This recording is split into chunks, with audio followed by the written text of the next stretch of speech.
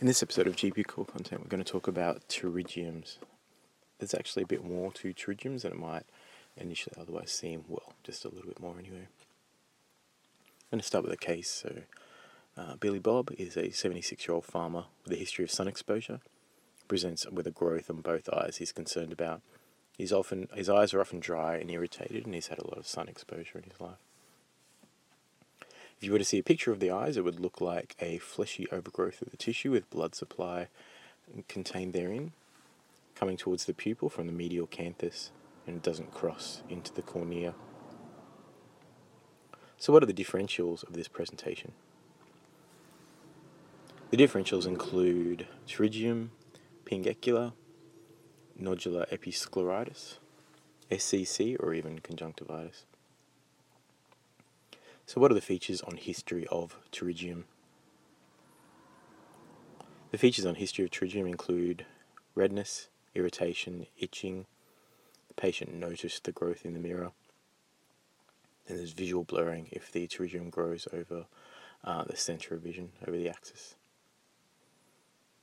So how do you differentiate pingecula from pterygium? Basically, the only diagnostic difference is that pingecula doesn't cross from the sclera into the cornea.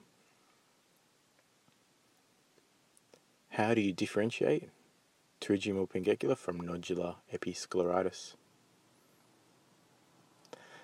So I guess in nodular episcleritis there's a less fleshy overgrowth. It's more of a nodule. There'll be mild discomfort in episcleritis. The episcleritis will resolve temporarily with phenylephrine application, which is part of the way that you would differentiate episcleritis from scleritis.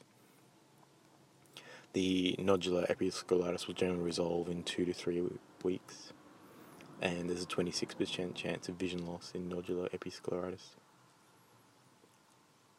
So what are the risk factors for developing pterygium?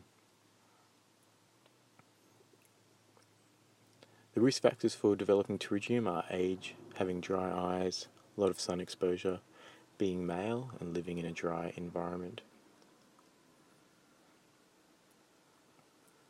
What's the pharmacological management of pterygium?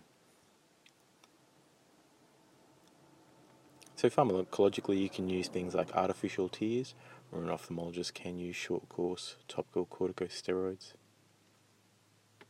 What is the non-pharmacological management of pterygium? The non-pharmacological management of pterygium includes avoiding sun exposure, using sunglasses, so UV 400 sunglasses, and referral to ophthalmologist. What are the complications of pterygium? The complications of pterygium are visual acuity loss in the affected eye if it grows over the axis.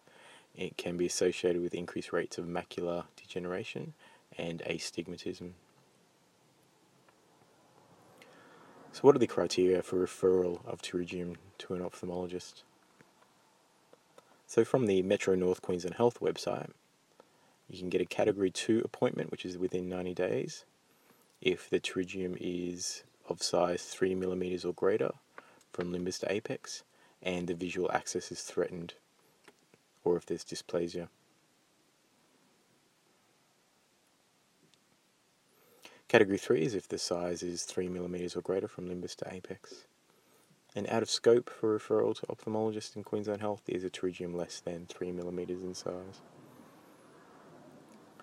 Bearing in mind their referral criteria do have clinical modifiers which include impact on employment, education, home, ADLs, ability to care for others, personal frailty or safety, or identifying as ATSI. So that's it for pterygium.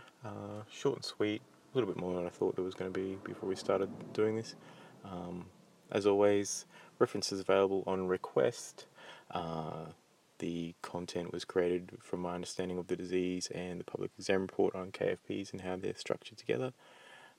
And if there's any feedback, just contact us through the Facebook page at GP Core Content.